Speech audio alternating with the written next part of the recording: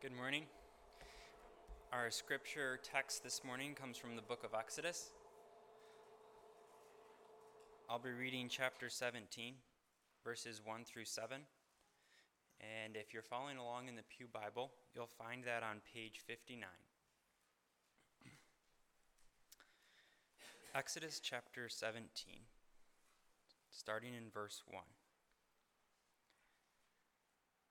All the congregation of the people of Israel moved on from the wilderness of Sin by stages according to the commandment of the Lord, and camped at Rephidim.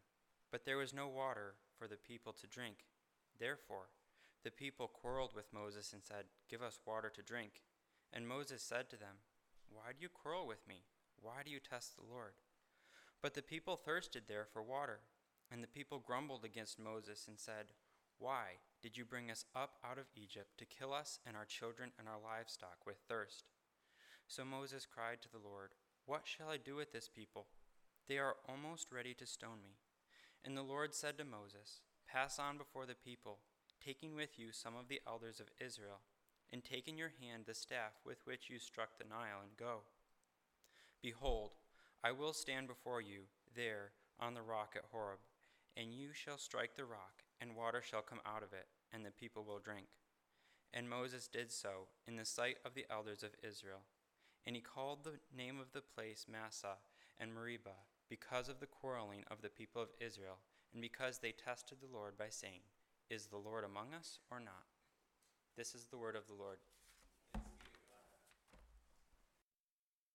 Well, here we are at the end of summer, and as I say, folks are squeezing out one last vacation. Kids are back to school, and here at Grace Baptist Church, our fall ministry schedule is about to kick off.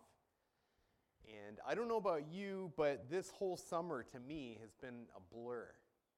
I took the time this week to look back in my calendar at June, just the month of June 2023, just to remind myself about all of the things that I did 3 short months ago.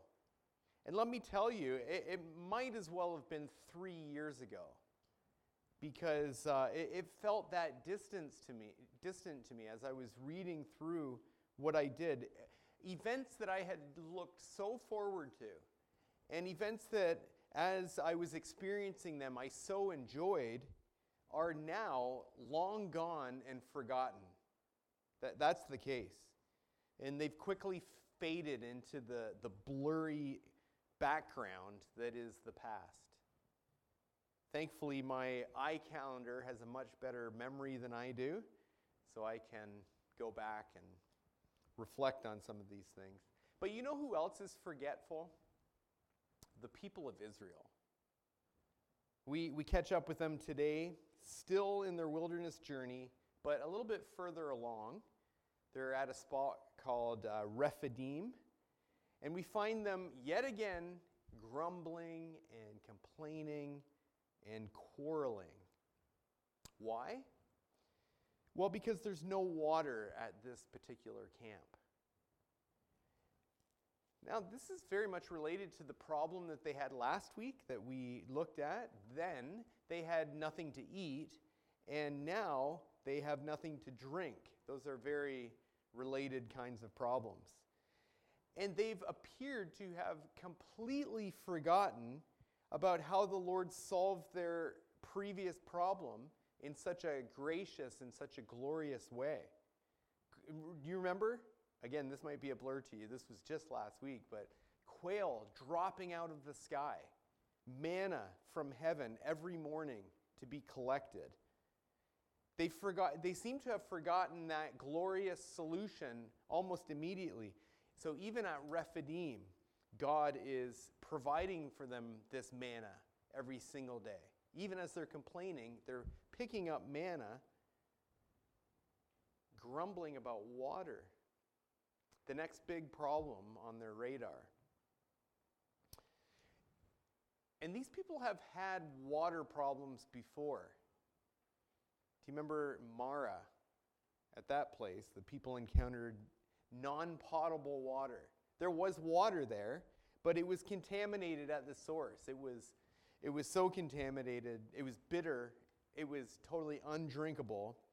That is until the Lord their God directed Moses to a log, to a tree that had fallen, which he rolled into the reservoir, and instantly that water became sweet. And then from there they went to Elim, where there were 12 springs of water. You forgot about that, didn't you? Well, so did the Israelites.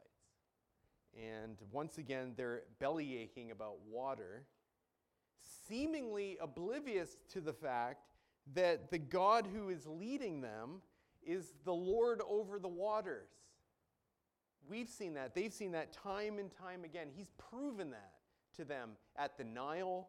He's proven that to them at the Red Sea.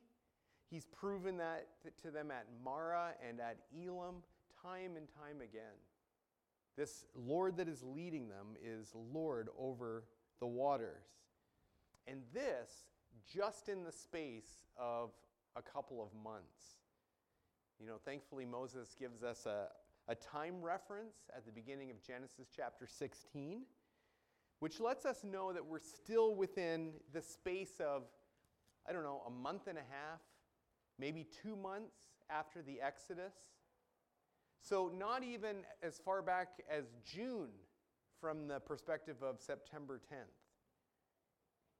In the people's minds, these miraculous, momentous, life-saving events are all long gone and forgotten. What's the issue here? Is our propensity to forget, is that simply just a function of our frailty? Is that just kind of like a cautionary tale about our human limitations?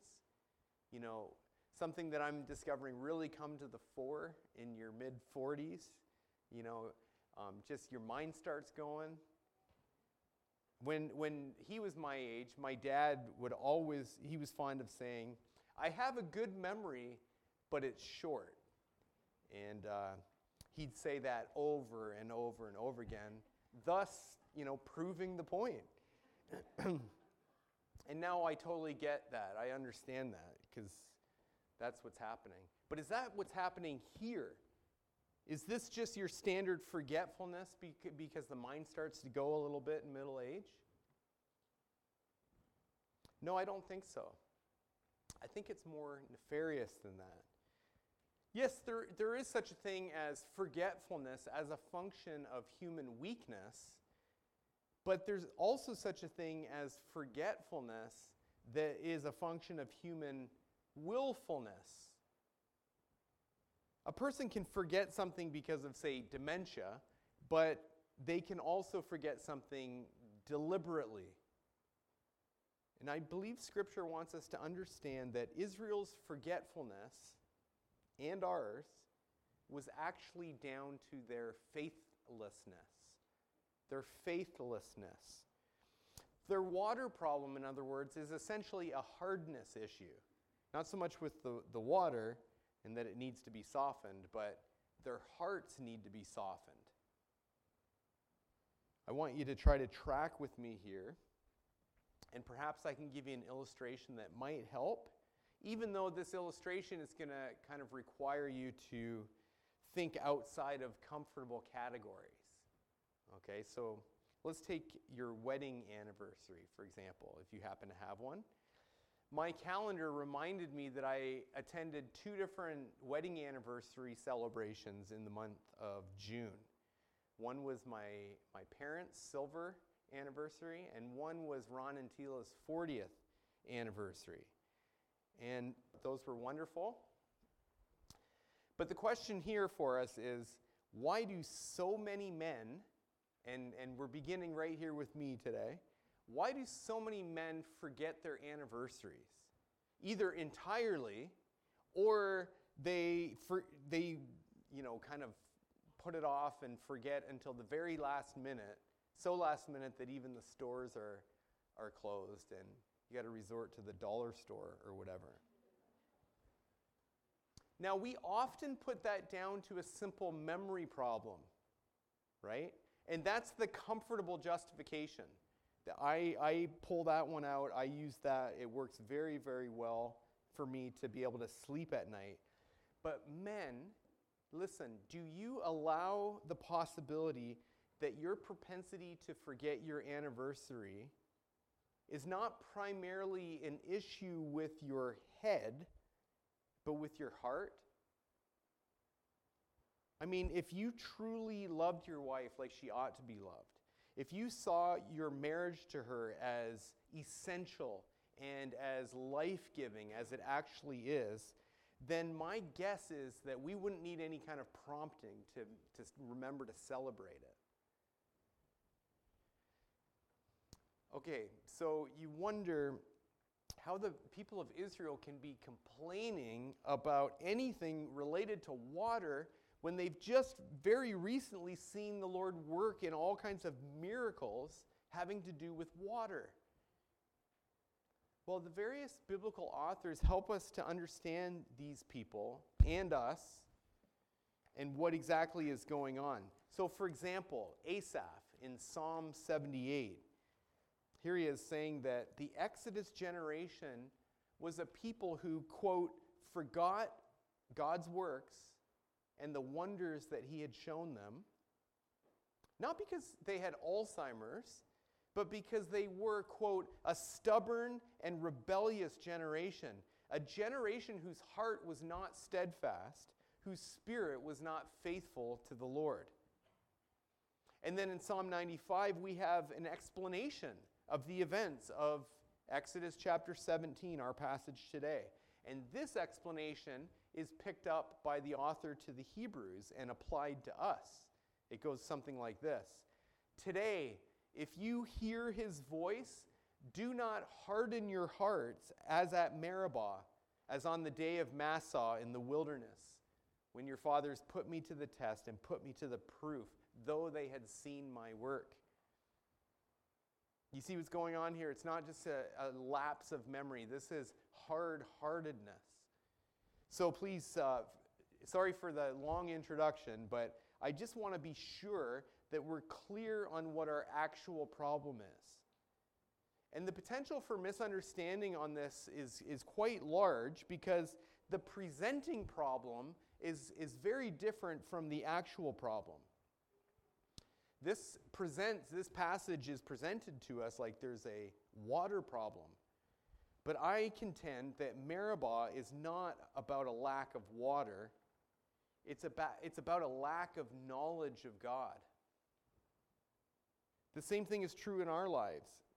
You know, at different stops of the journey, it may look like the presenting problem might be our finances, or our health, or our singleness, or our spouse. But these, I submit to you, are not our actual problems. Yes, they loom large, and that's what we give them the bulk of our attention, but those are not the fundamental problems. Our actual issue is our hard and unbelieving hearts. It's our failure to retain the kind of knowledge of God that is going to make us totally rely on him and trust him in everything. And so, in the time that I have remaining here, I want to just highlight 3 attributes of God that we are prone to deny in the midst of difficulty.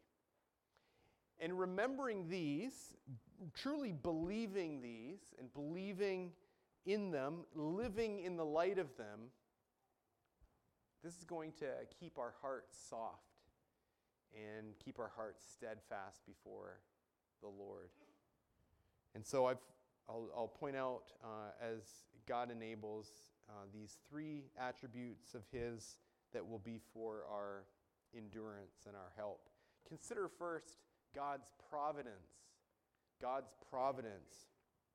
I guess it's best to start with a definition, and I can think of none better than the answer given to the Heidelberg Catechism question for Lord's Day 10.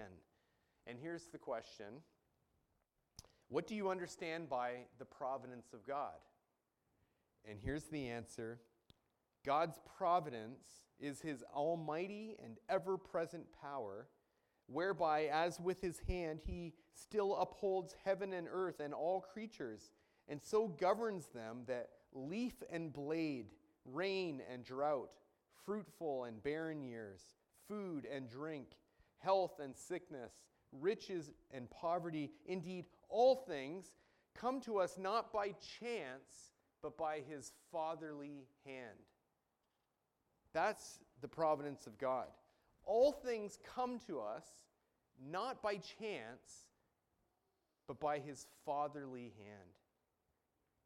Man, if we could just believe that one sentence, all would be well.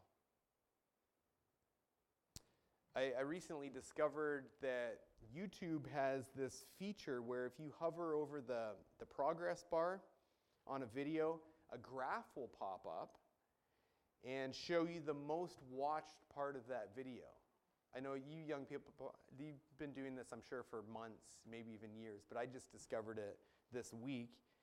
And this is the part of any video where the people that have watched it have given most of their attention. It's the part that they've fast-forwarded through, that's an outdated term too, isn't it? To get to. This is what they think is the most important material. And you can believe them and skip to that part too if you want, using this feature. Now, if we did that sort of analysis on verse 1 of chapter 17, I guarantee you that there would be a big spike at the end. So most interest is going to focus on the part where it says that there was no water for the people to drink. You know, that's a big spike. That's what's getting people's attention. There's no water to drink in this place. That's what the vast majority of people are going to be concerned with, our problems. But that means that most people would have skipped right on past the first part, and that would be a crucial mistake. We must never see our problems as disconnected from God's providence. So if you were to take your finger off the scrubber, and just force yourself to watch the whole clip, I think you would find that verse 1 actually sets forth God's providence as the all-important context to the people's problem. It says this: all the congregation of the people moved on from the wilderness of sin by stages, according to the commandment of the Lord, and camped at Rephidim. And this is not merely a geographical note.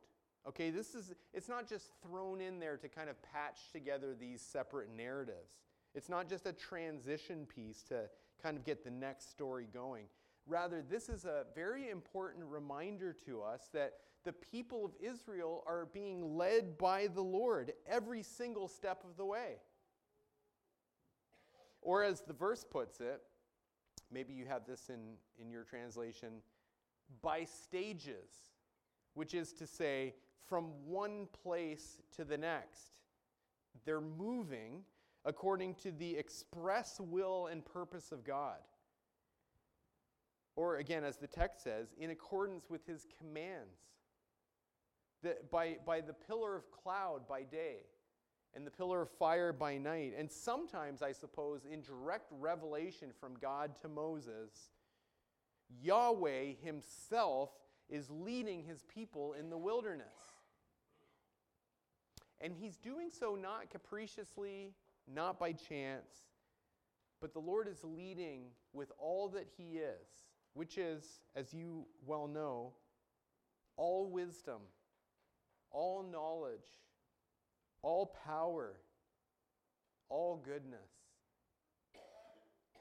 This is how the Lord is leading. And I think we saw the best illustration of this at the very beginning of the journey, where the Lord, he lets us in on something of his mind and what he's thinking about, how he's leading. And he's deliberately choosing to lead the people the long way around, because if they were to go the more direct route, it would lead them by the Philistines, and the Lord knew that that would be for their discouragement so early on in the voyage. It might be for their defeat.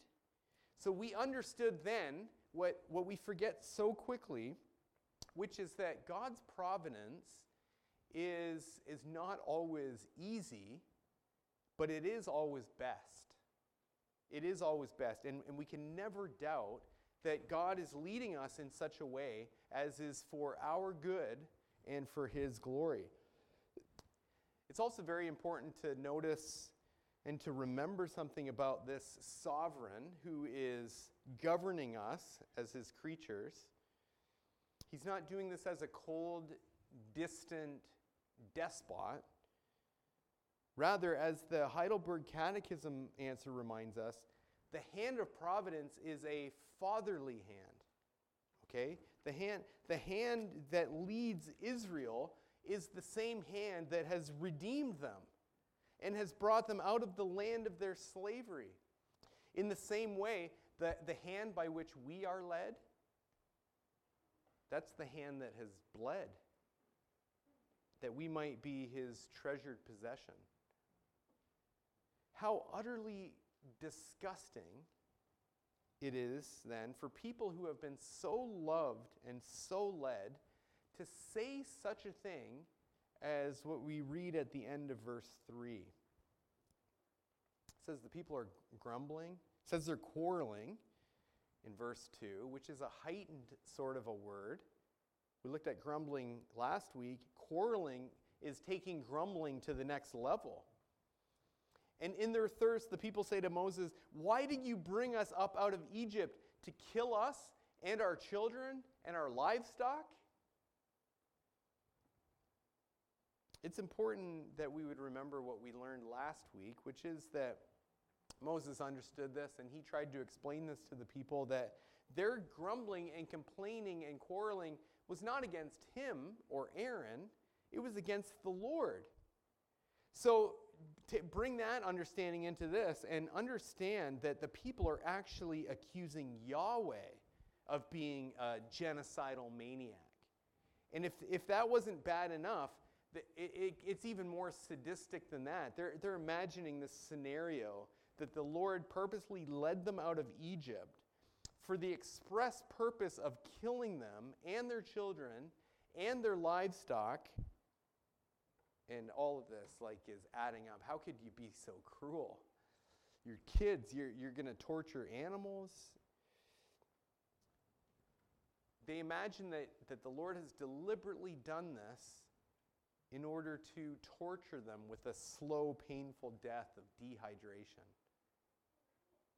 What a wicked thing to think. What an absolutely gross thing to say about the God of providence. All things, including rain and drought, the Catechism tells us, comes by His fatherly hand. That is to say that He's good and He's gentle. He's a shepherd. Not just when He makes us to drink of the still waters that He leads us beside. It's not just when He's making us lie down in green pastures, but even when we're made to go through the valley of the shadow of death. He's good. He's a good shepherd, and His rod and His staff, they comfort us. Let me just summarize what I'm saying, because I want to be really clear about this. You know that it's a high crime and misdemeanor to take a Bible verse out of context, right? Or even to take a part of a Bible verse out of context. So when you're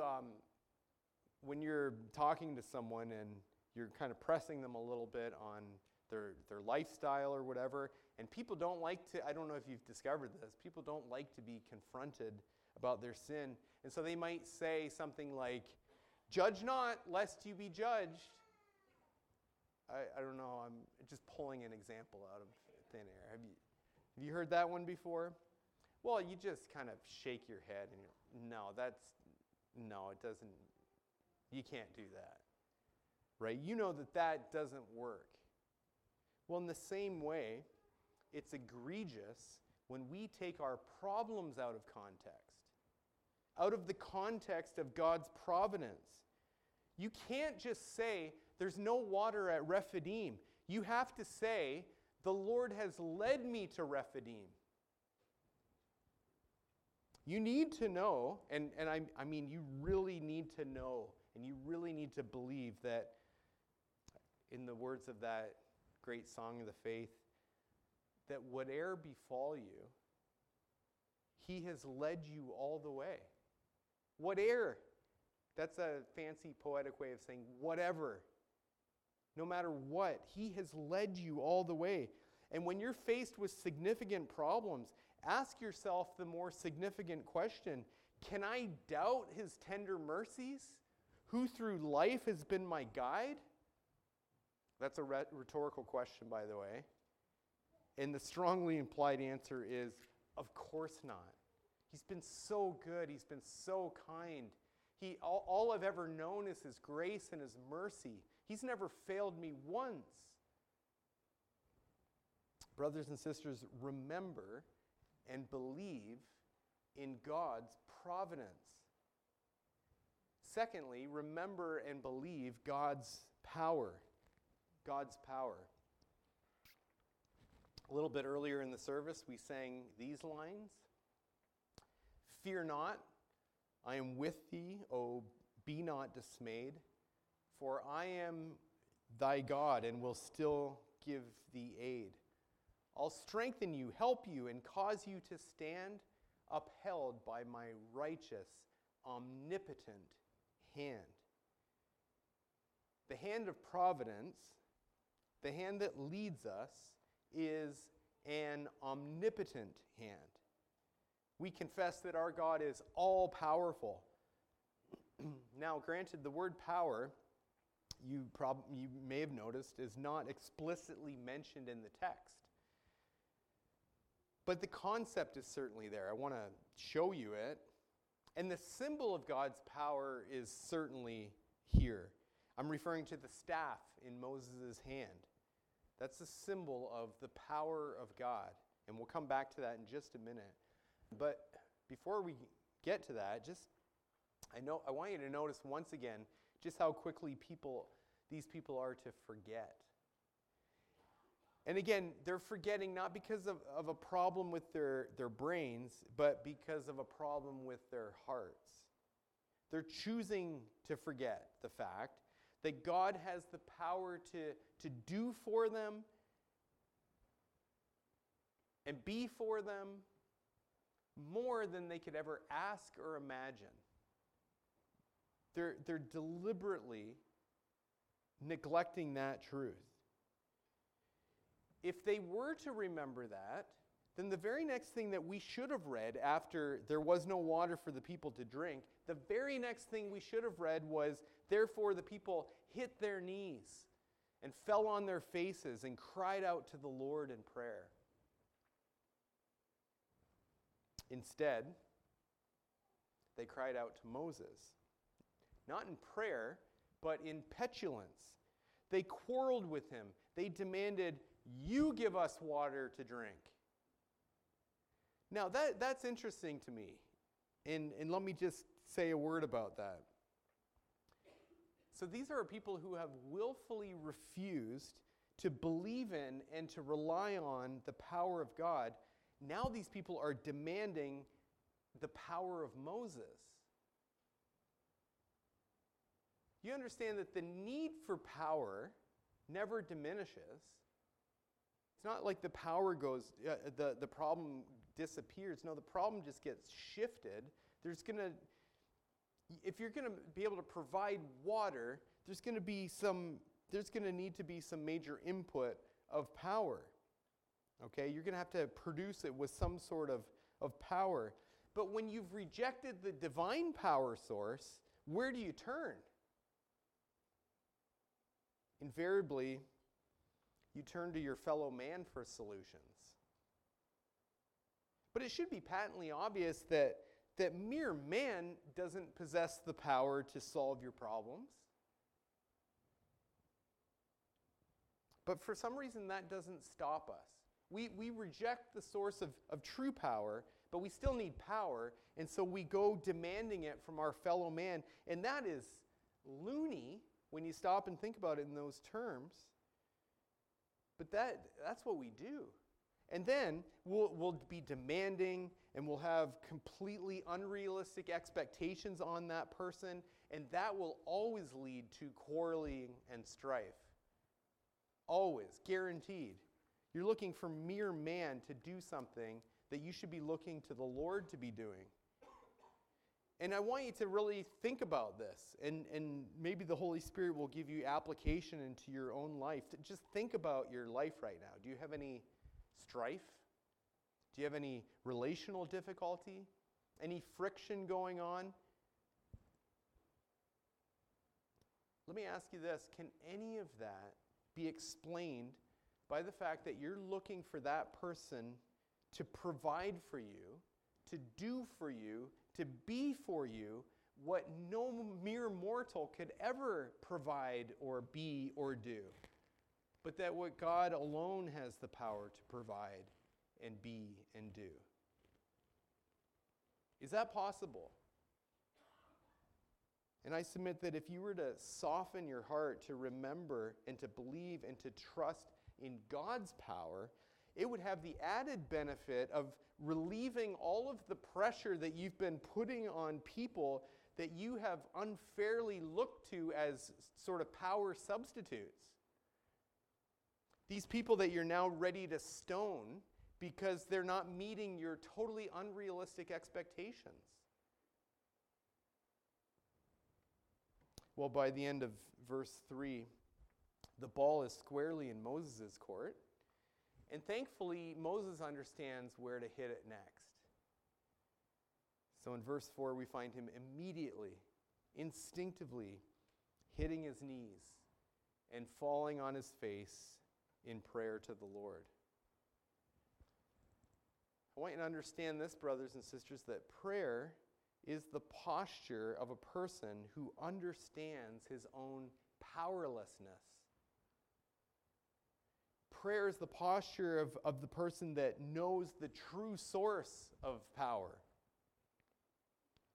When Moses says, "What shall I do with these people?" that's the cry of a powerless person.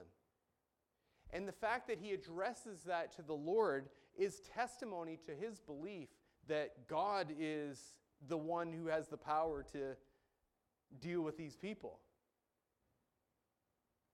And we could apply this by kind of approaching this from another angle. We could ask, we should ask ourselves the uncomfortable question: why is your prayer life basically non-existent?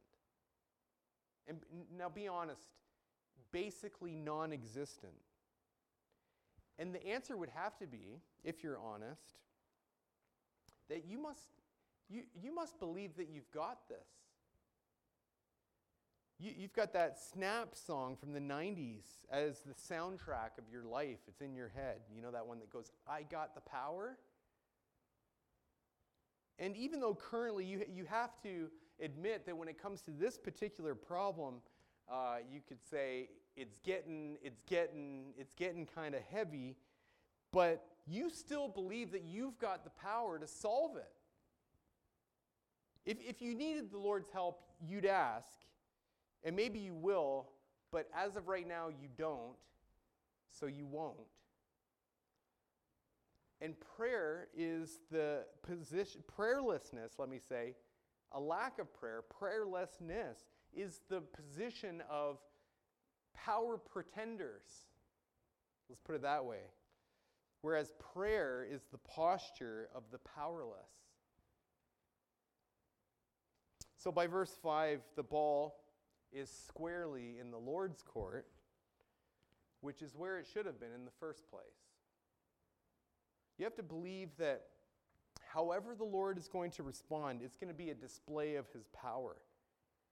And the most obvious option, if we took a poll and just asked us how we think that this would end, the most obvious option, I think, would be that the Lord would smite this particular people, that he would just wipe them off the face of the map, because this is what should happen when a congregation of people are unbelieving and blasphemous. God is holy and righteous and just. He's of purer eyes than to even be able to look upon evil, the kind of evil that blasphemes him in his face and calls him a genocidal maniac. By rights, Israel should have faced the power of God's wrath. Instead, they faced the power of God's grace, which is, I think, the most potent matter known to man.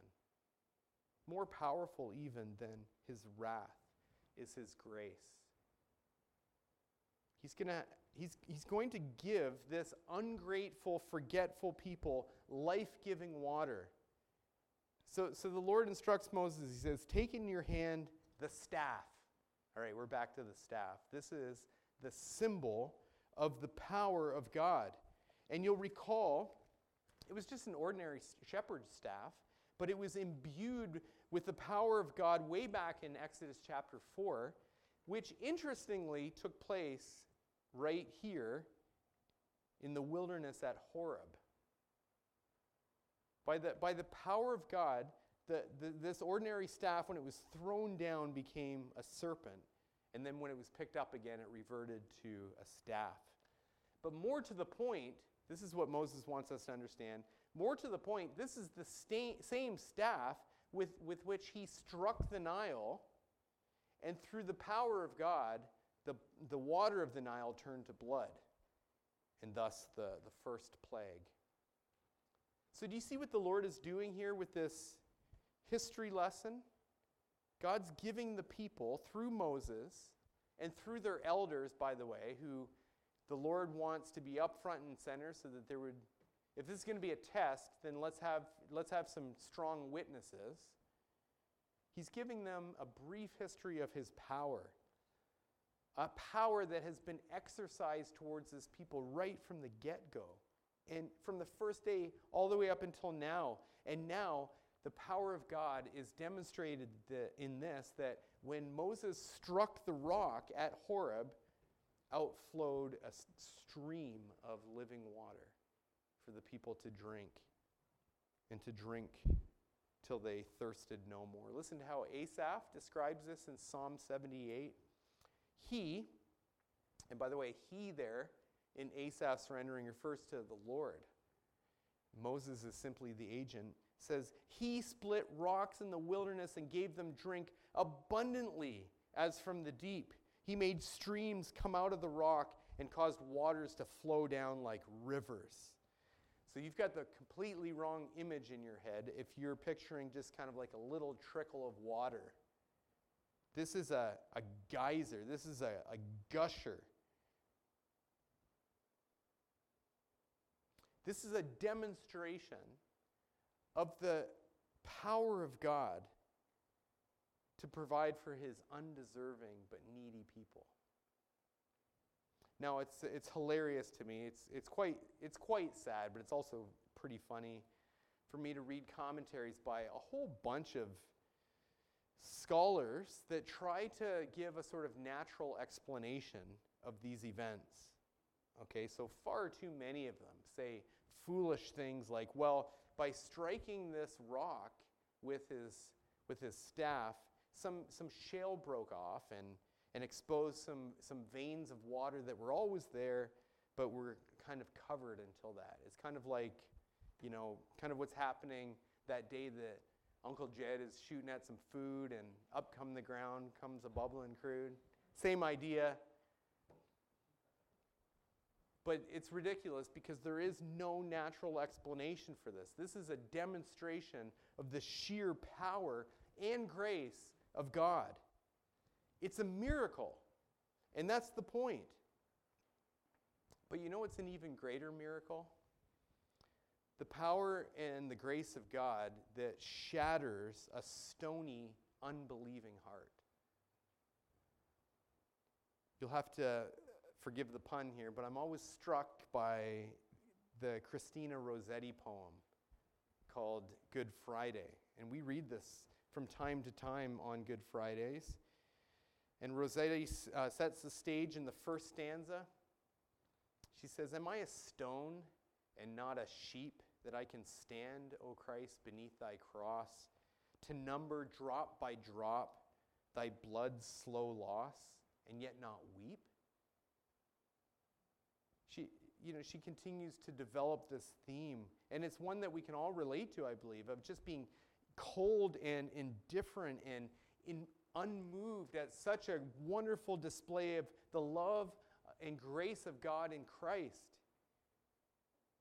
We tremble at the realization that our hearts could ever be so hard, but Rossetti closes on this hopeful note.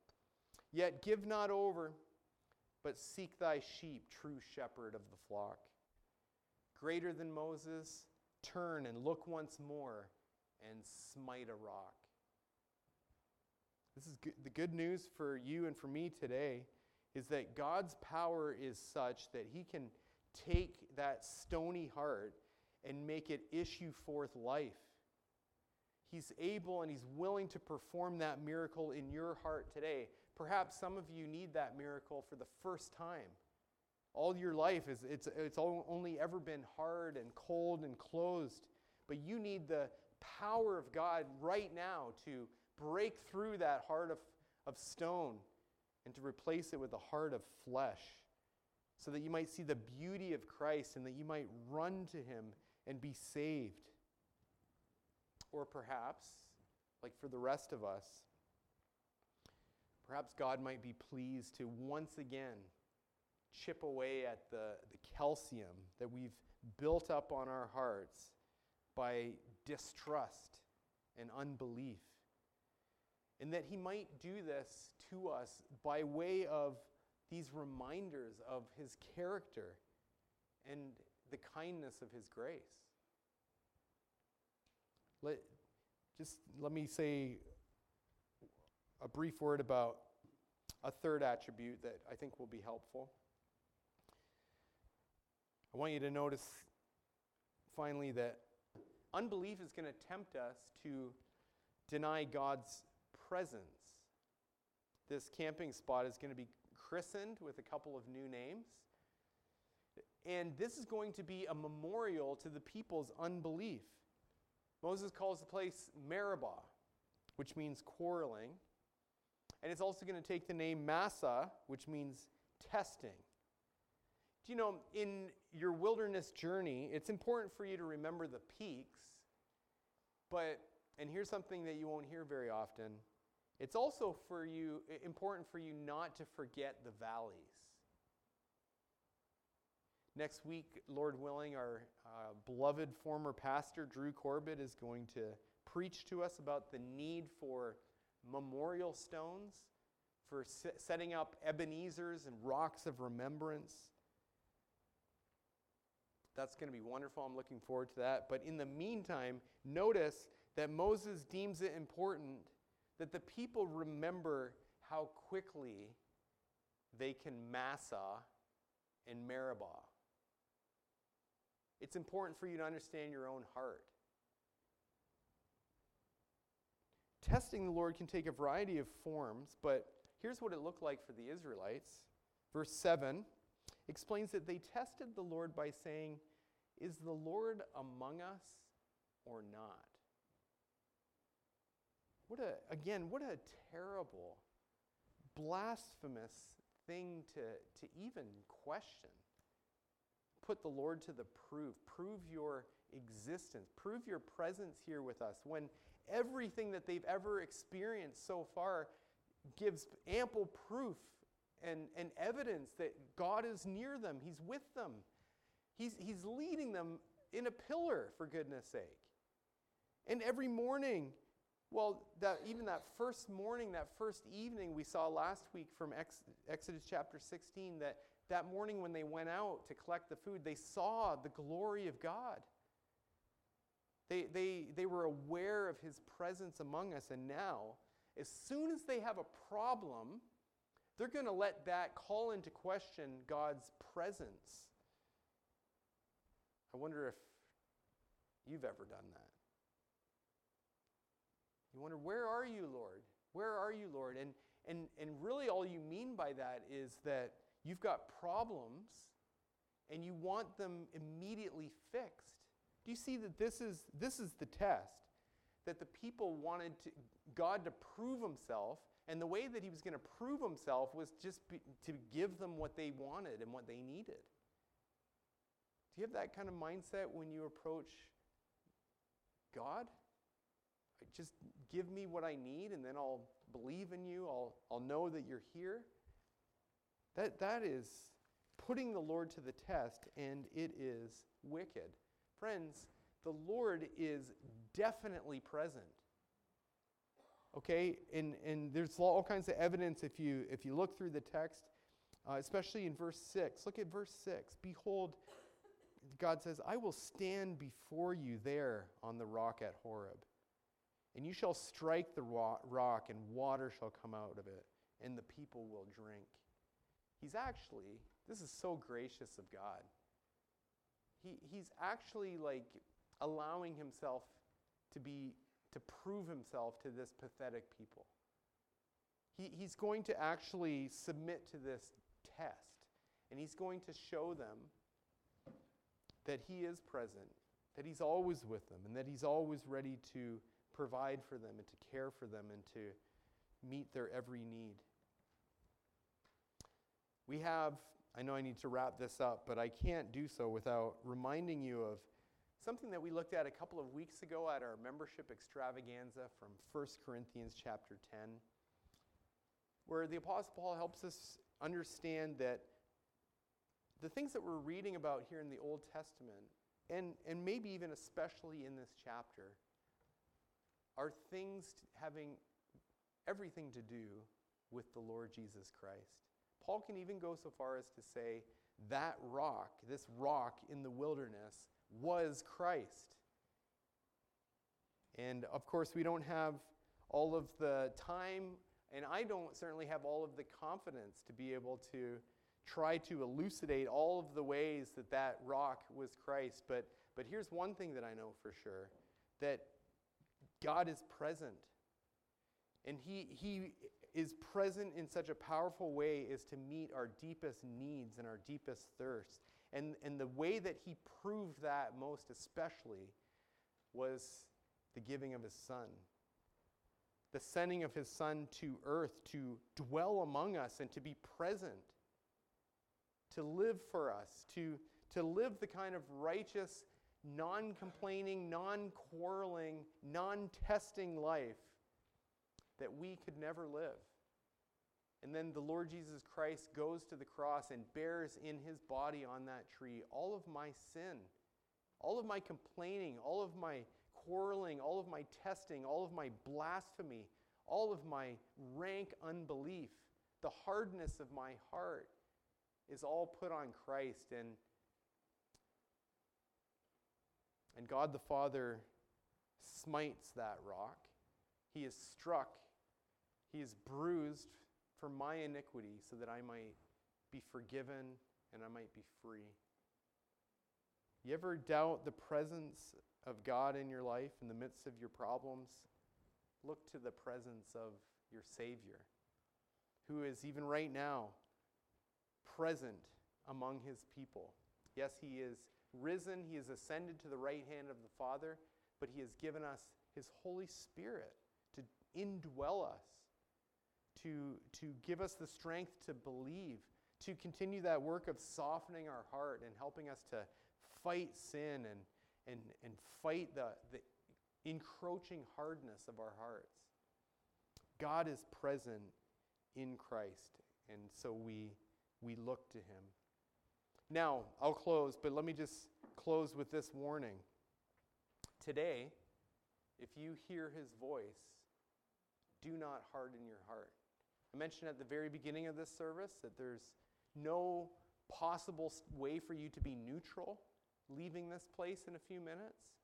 You're either going to go from here trusting and believing everything that God is and has done, or you're going to go away disbelieving with a greater degree of hardening in your heart. And the solemn warning that comes to you is today, if you've heard from the Lord in His Word, if you've seen the glory and the power of God, especially in the face of Jesus Christ, then you need to respond in repentance and faith and belief. And if that's you today, if the Lord's leading you to repent of your sins, to put all of your trust in the Savior, if you'd like someone to just pray with you, then there'll be some folks here up at this front pew immediately after the service that would love to show you Jesus.